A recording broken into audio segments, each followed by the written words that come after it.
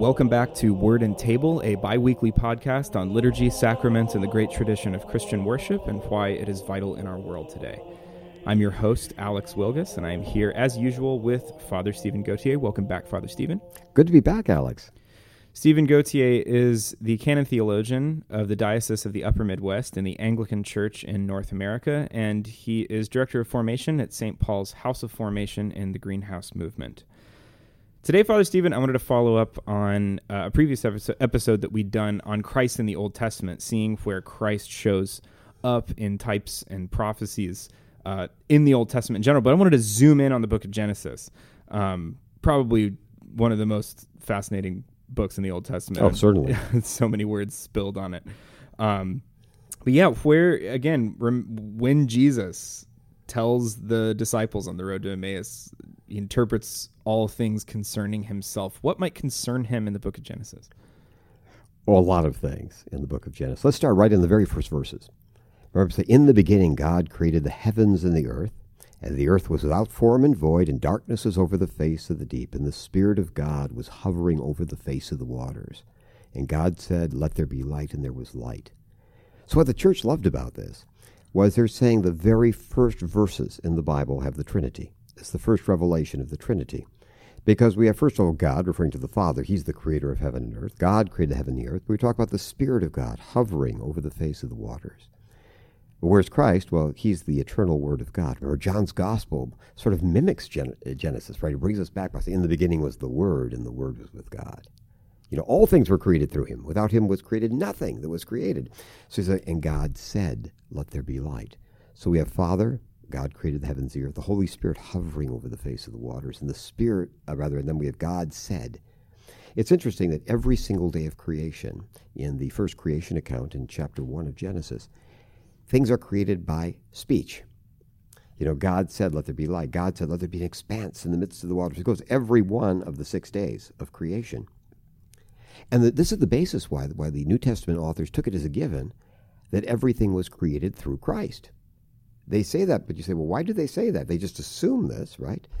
For example, John says, "In the beginning was the Word was with God, the Word was God, He was in the beginning with God. All things were made through Him, and without Him was not made anything that was made." Well, he's referring to the fact that it was always the Word that created things. God said, "Let there be light." God said. 1 Corinthians says, "Yet for us there is one God, the Father, and one Lord Jesus Christ, through whom are all things, and through whom we exist." And it goes as Colossians, Hebrews. It's a constant theme. It's everything, because God created through His Word, and the Word is Christ. Everything's created through Christ. Yeah, and we've talked before, right, about how when we speak, it's merely a descriptive thing. Yes. But when God speaks, God's Word does what it says. Yeah, we call it an effective word. Right. It actually does what it says. You know, I could say, "Let me be tall," and nothing's going to happen. Yeah, yeah. But, you know, God says, "Let there be light," there's light. When Jesus says for a spirit to go out, the spirit's cast out. Yeah. Christ is God's effective word. He brings to life things that were not. That's the idea. Also, it's interesting, the Holy Spirit participates in creation. In the book of Psalms, it says, "By the word of the Lord the heavens were made, and by the breath of his mouth all their hosts." Breath, the Holy Spirit. Breath in Hebrew and Greek is the same word as spirit. And the neat thing here is, as we know with foreign languages, right, or any language, you must have breath to speak, right? The breath is breath crossing the vocal cords, right? And then our mouth articulates it, is speech. So you can't speak so there can be no word without the Spirit. And so that's why Irenaeus, one of the early church fathers, said the Word and the Spirit are the two hands of God at creation. Okay. That's Irenaeus. So that's what that means when we say that the Spirit proceeds from the Father and the Son. They go together. Right. They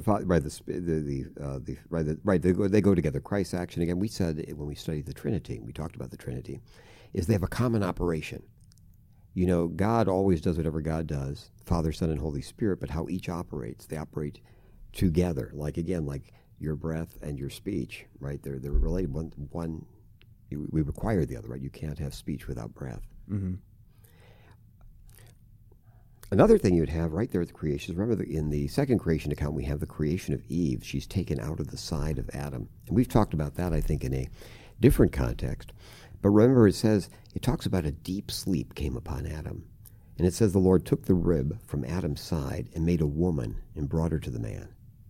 And that woman was the mother of all those who were born afterwards, the mother of all the living. And the church has always saw this as a foreshadowing of the birth of the church at the cross. Because Christ is in the deep sleep, the sleep of death. Remember, sleep is the image of death. It's like Lazarus. Lazarus has fallen asleep. They say, oh, that means he must be getting better. No, he's dead. So Christ falls into a deep sleep, the sleep of death. And from his side, remember that wonderful passage in John, water and blood come from his side. That's a symbol of the church, water of baptism, the blood of Eucharist. But the church is taken from his side. And so the church, just as all who are born, Eve is the father said, Eve is the mother of all who are born. The church is the mother of all who are born again. Oh. And also the fact that Mary is there. Mary isn't described as Mary. In John's Gospel, she's described as simply the mother of Jesus, because they're emphasizing her as a symbol of motherhood. Okay. So at the birth of that's where he says, behold your mother. Your mother. Oh, behold your child, saying giving over to the church. Yeah. So the church saw the birth of Eve taken from the side of Adam as a foreshadowing of the church taken from the side of Christ and becoming the mother of all who are born again. Remember, we talked once about Cyprian said, you can't have God as your father and not have the church as your mother. Right. And we talked also about the icon of Mary and all of the Orthodox churches of her hands out in the prayer position, and Jesus kind of in a circle, I would have heard, representing the church in whom is Christ. Exactly right. The bride of Christ taken from him, taken from his side. The next thing we have in Genesis would be the first gospel, the Proto-Evangelion, and literally first gospel. And we're saying even at the worst moment, the curses after the fall, is that the Bible's always good news. We just have to look right there. What does he say? I will put enmity between you and the woman. Again, the woman, the image of the church. We have this image again in the book of Revelation. Remember the woman who flees? Yes. Has given birth who flees. I will put enmity between you and the woman, between your offspring and her offspring. That offspring's Christ. He shall bruise your head, speaking to the serpent. You shall bruise his heel. So yes, you're going to get him on the cross, but he will destroy you. Yeah. He will crush your head. You'll bruise his heel, but he'll crush your head.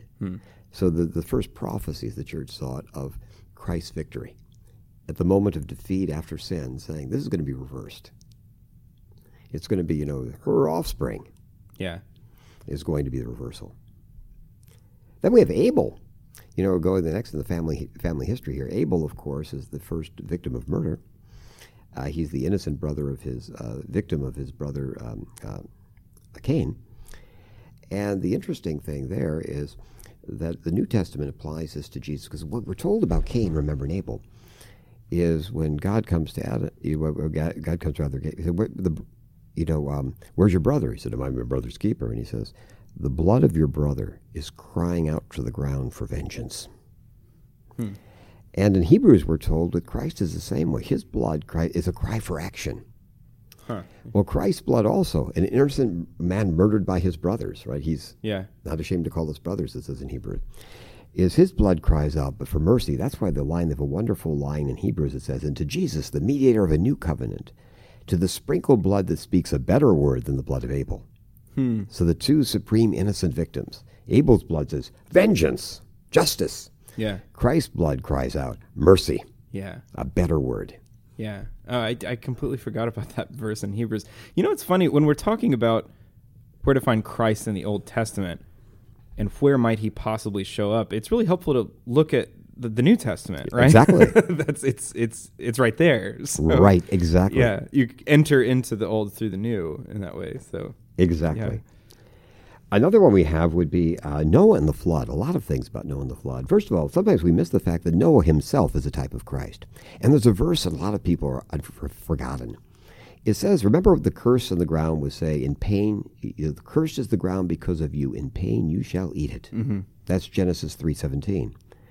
When it introduces Noah in Genesis, it's very interesting how it introduces him. It says, Noah's father, he fathered a son and called his name Noah, saying, out of the ground that the Lord has cursed, this one shall bring us relief from our work and from the painful toil of our hands. So he's saying somehow Noah will be the one who reverses the curse. And so it's Christ in the wood of the cross over the waters of death. In a sense, that's what an ark is a symbol of. The wood of the cross taking us over the... Remember, we said oceans are the symbol of death in the Old Testament. Yeah. You know, Christ and his cross actually takes us safely across the waters of death Yes. to life. So Noah is actually himself as a type of Christ. And it's also a foreshadowing of new creation. Remember, in the Old Testament, we said at the first creation, we have the Spirit is hovering over the face of the waters. And what happens in in Noah's incident? We have the dove is sent out. Mm-hmm. And it said it just went over the waters, but had to come back because there's no place to land. It just sort of hovered there and came back. Oh, right. Yeah. So it's showing it's as a sign of something's going to happen. Yeah. Just as there was the Spirit hovers before the first creation, the Spirit's hovering over the new creation. It's a symbol of what's going to happen with Christ, the new Noah. Mm. Mm. Another thing, flood we're told is a sign of our baptism. We're told that specifically in 1 Peter. We talked about that. Baptism, which corresponds to this, speaking of that, now saves you. Right? Yeah. And it's the idea that the wood of the cross, take us across the waters of death, safely to the other side. But something I most like personally in the story is the 3 flights of the dove. A lot of people, if you're not paying attention, the dove goes out 3 separate times. The first time, as we said, is a renewal of the creation, pre-creation. Right, hovering over the water. The second time he goes out, he comes back, but he has something. He comes back, but he comes back with what? He has a sprig of olive, from an olive tree. Why is this important? The number one thing people thought of with olives in the ancient world was oil. Remember, we talked about that, I believe, in one of our episodes. We talked about oil was really much more important than this for us. It was used as how you administered medicines. Medicines were mixed in oil. Mm-hmm. That's why we talk about anointing people with oil when they're sick. It means you put the medicine in the oil, and the oil is what you use to. Yeah. It was basically a delivery mechanism. Uh-huh. It's also used for perfumes. You put something that smells good in oil, so it stays. That's how you do it. And it was also used for athletes as a liniment. Mm. So it also separates strengthening. Yeah. So the 3 meanings. So it was especially, but the anointing is the promise of anointing. And Jesus is that, he has nowhere to land now. But there's a promise somehow out there. There's something to do with anointing. We, as Christians, the anointed one. Then there's the 3rd flight of the dove. This I call the longest flight in history. Because the dove, it says, doesn't come back. Because it meant the waters must be going down over the earth. So we ask ourselves, well, where'd he go? Yeah.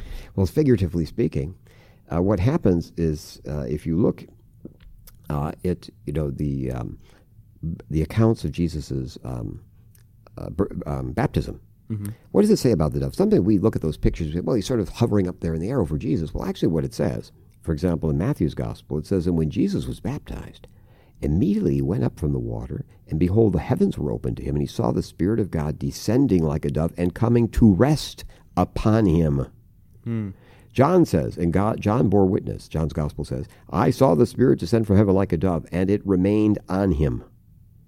So in a way, we could think of it this way. Why did the dove not come back? He had nowhere he could land. The whole world was covered by sin and death. Yeah. When Jesus becomes a human being, the first sinless human being, suddenly there's a place for the Holy Spirit to land. Okay, yeah. This is the beginning. It means this flood has started to go down. The first sign in the Noah's flood was he goes off. It means there must be a place to land. There must be hope. The waters are going down. Yeah. It's the beginning of the end. Yeah. Or the end of the beginning, right? And Jesus has just emerged from the waters. Jesus, right? And saying suddenly, wait a second. Yeah. The dove, it's like a symbol, again, just as, coming out of these waters, that suddenly he's like that first pill saying, this is the hope. The waters of sin are going down. Instead of covering the whole earth, suddenly they're going down. Yeah. In Christ's baptism.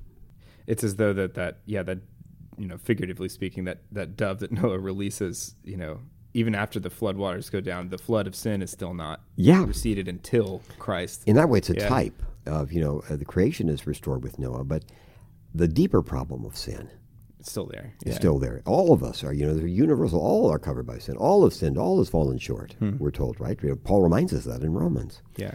But how does this end? What brings down those waters that cover everything? Another thing, remember, the Tower of Babel is actually sort of a prefiguration in reverse of what happens at Pentecost. Right. Because think about it, in Babel, we have the people could understand each other. They can no longer understand each other. And the result is they disperse. Instead of staying together, they just go out everywhere. Go off on their own, and they abandon the city. The city they're building is abandoned. At Pentecost, what happens, people are brought together from all over the earth, the Jews from every nation under heaven. And they can understand, instead of language being a divider, it's a uniter. The apostle would speak, and how I would read the text, Alex, is that wasn't they were speaking all these languages. They spoke one language. What amazed people about the miracle, there's nothing miraculous in the ancient world about people being able to speak other languages. I think it's probably the fact that, wait a second, that one dude up there is speaking, and all of us can hear him in our native language, but we all speak different native languages. Yeah. That's the miracle, is that, suddenly there's no division. We hear them. It says we hear them all speaking in our native language. Yeah, there's unity in a diversity of languages. And they stay in the city. Right. That's what we talk about the church, the unified. They're baptized, they stay together, they eat together, they break bread together, the apostles' teaching. So it's sort of reverse Babel. Right. It's a gathering rather than a scattering. Yeah. And then we talked about there's so much in Genesis, Melchizedek. Right. We had a whole episode on Melchizedek. In Hebrews, right? Yeah. It's a main theme, in one of the main themes is the type of Christ, is Christ as high priest.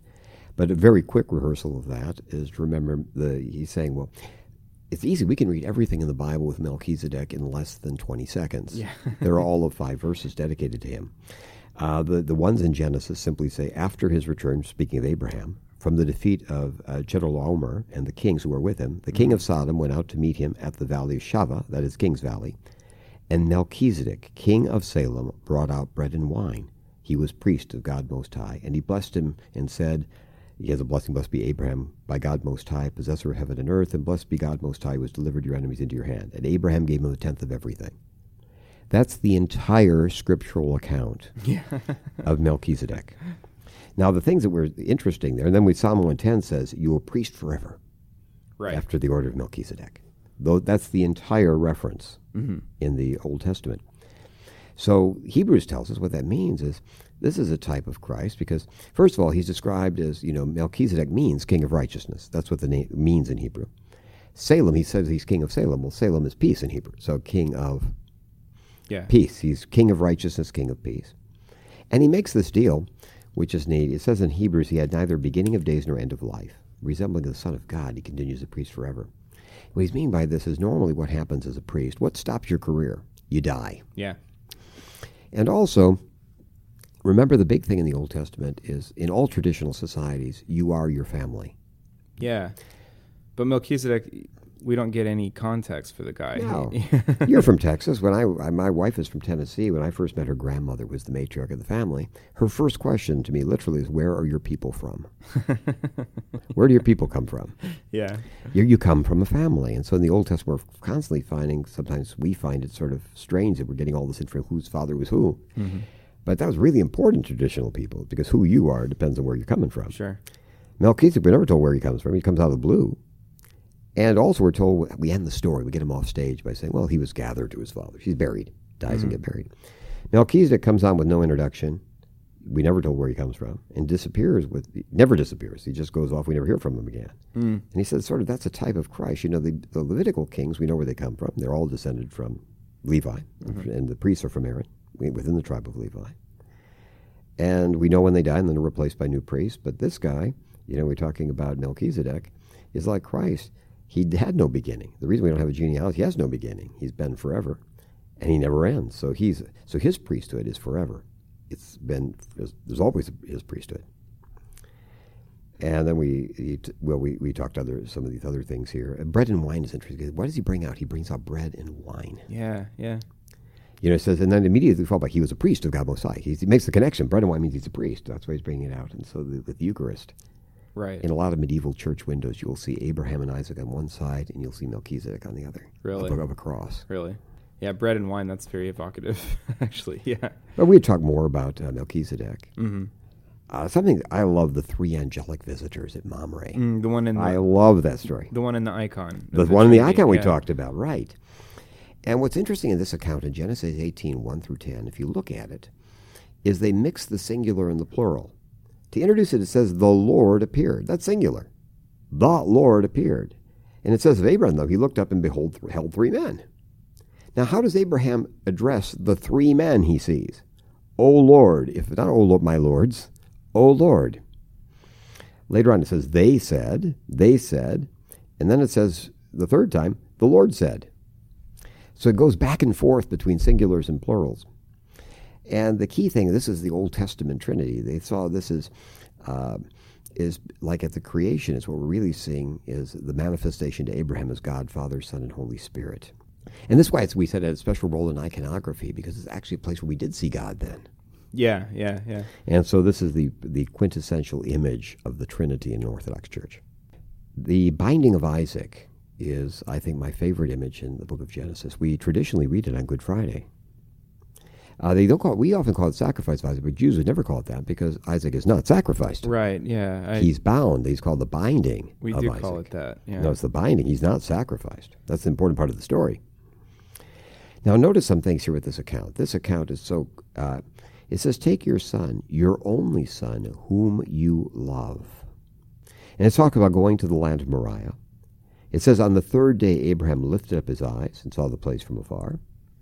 It says that Abraham took the wood of the burnt offering and laid it on Isaac his son. Isaac actually carries the wood. They went together. And then it says that when he says, what are we going to sacrifice? He says, God will provide. So here's and then we have the God saying, now I know, because you haven't withheld your son from me. I know this is real. So the first thing is Isaac, we say, why is he the only son? Because what about Ishmael? Is we said that it's a technical category. It means the heir. Yeah. The son who's heir. And notice it's not accidental. Like Christ's baptism, how is he described? This is the son I love. Just say, which son? The son you love. That's what he says. This is my son. The one. We're already setting it up for an Abraham moment. This is not just, quote, a son. This is my son, the one I love, my only son, the one I love.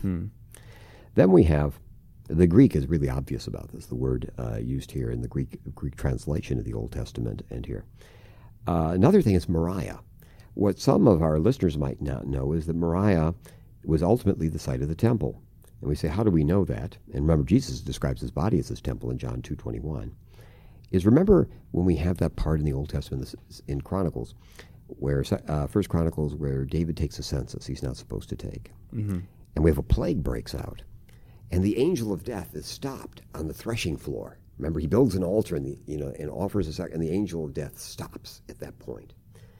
And we're told specifically in 2 Chronicles, then Solomon began to build the temple of the Lord in Jerusalem on Mount Moriah, where the Lord had appeared to his father David. It was on the threshing floor of Araunah, the Jebusite, the place provided by David. So you see that beautiful image of, that's the place where sacrifice stopped death. The angel of death was stopped in his tracks. By a sacrifice. So the same site will be where the temple is. And the temple, of course, Jesus describes his own body as the temple. Isaac will be restored to his father in 3 days. He actually carries the wood like Jesus carries the cross. He carries the wood for the sacrifice. And also he walks with Isaac. This is important. A lot of readers, or I say readers, a lot of our listeners probably don't know that in rabbinic tradition, we have this idea of Isaac being a little kid. Right, yeah. Isaac was about 30 years old. So Isaac was a little kid, and frankly, Abraham was a lot older than I am. Yeah. And I'm old. And so I'm here to tell you that, as the rabbis point out, Isaac could have easily taken him out. Sure.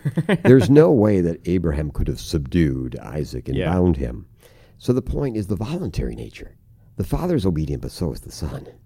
So the idea this is joint. Like it says, God so loved the world, he gave his only Son. And Jesus gives himself. He says, no one takes my life, I give it freely. Right. So we have that combination of those two things. Got it. The Father and the Son are both making a self-offering. Yeah. The Father gives his Son, and the Son gives himself. And then the promise that God will provide the Lamb, which is, of course, the reference to Christ. And Isaac is bound to the wood of the sacrifice, like Christ is, nailed to the cross. Yeah. And the beautiful thing is why it's a type, is why we say it's the binding of Isaac. Isaac isn't actually sacrificed. God wouldn't ask that much. He would ask, but he would never go that far. No angel is going to spare his son.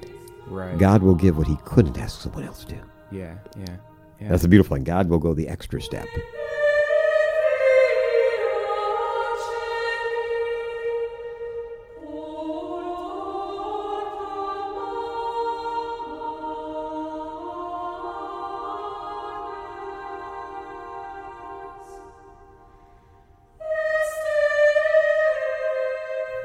Then we, of course, have another thing would be the covenant with Abraham.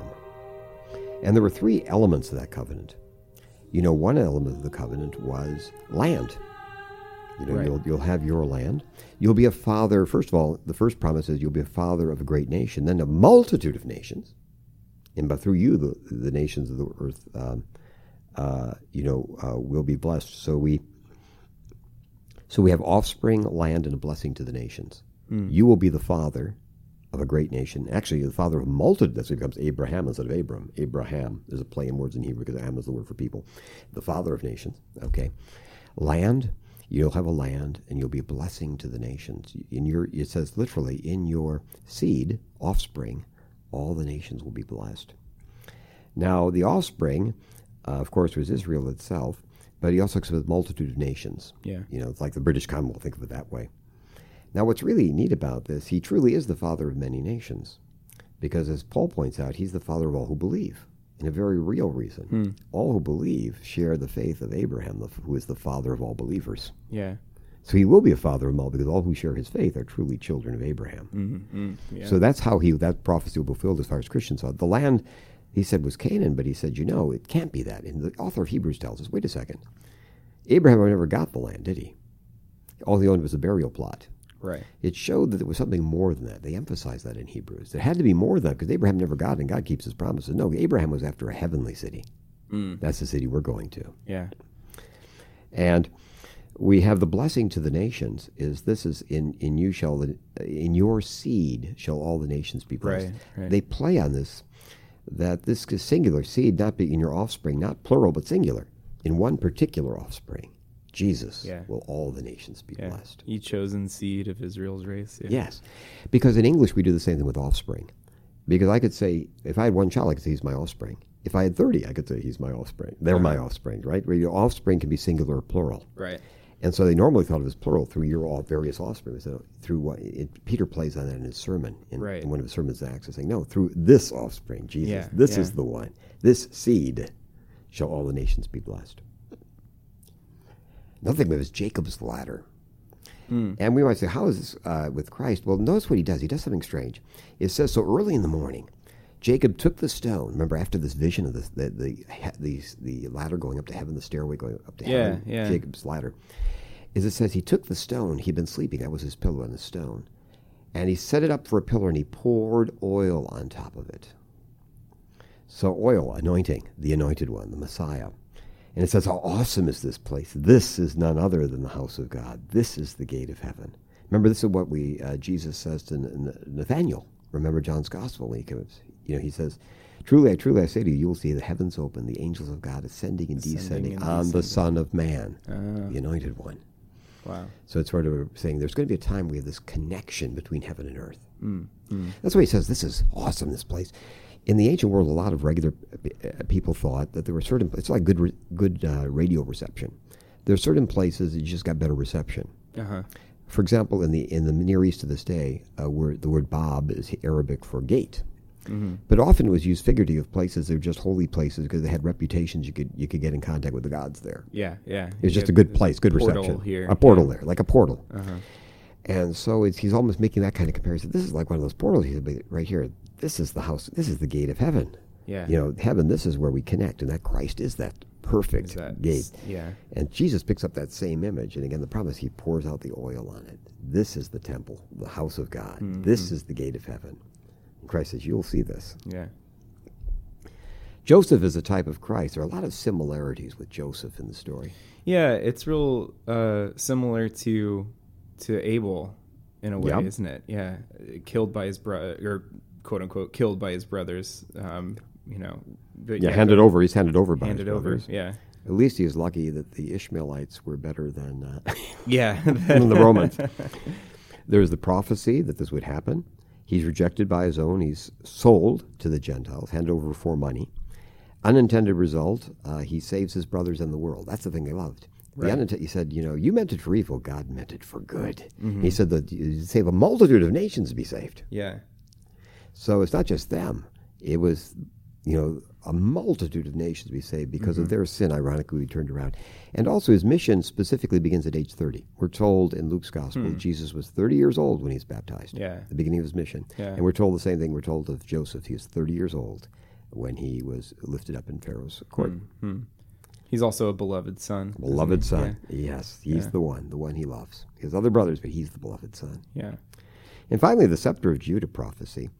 It says in Genesis 49:10, getting right to the end of the 50 chapters in Genesis, "The scepter shall not depart from Judah, nor the ruler's staff from between his feet, until tribute comes to him, and to him shall be the obedience of the peoples." What the church especially liked is the Greek version said, "The scepter shall not depart from Judah, nor the ruler's staff from between his feet, until it comes to whom it belongs." Saying that the ultimate one is Christ. Mm-hmm. Wow. Okay. Yeah. So those are some of the things that traditionally, some of the images and things we see of Christ and the Trinity in the book of Genesis that the church has cherished. Yeah. Yeah. And there's something really special about these two because Genesis is the beginning. Yes. To have such a rich sort of tapestry of reference to Christ right there at the beginning really sets the tone for what comes in the middle, the whole Bible, right? Exactly. Yeah. And of course, the point as we talked about, basically the Old Testament, it says hides what the New Testament reveals. Hides not in the sense of the word hide has two meanings in English. Hide can mean deliberately. God wasn't trying to hide something, but we would say something. Wait, I can't see the sign. The tree's hiding it. Mm-hmm. The tree is not trying to keep us from seeing this. The tree's not trying to do anything. It's just being a tree. Yeah. But the practical effect is we can't see it. Yeah. And so the Old Testament has these contained in a form that we can't quite see, but once we know, then we see it everywhere. And this is one of the beautiful things where Paul says, they read the same scriptures we do every Sabbath. But he says, until you turn to the Lord, it's like there's a veil. When you turn to the Lord, the veil's removed. Yeah. Yeah.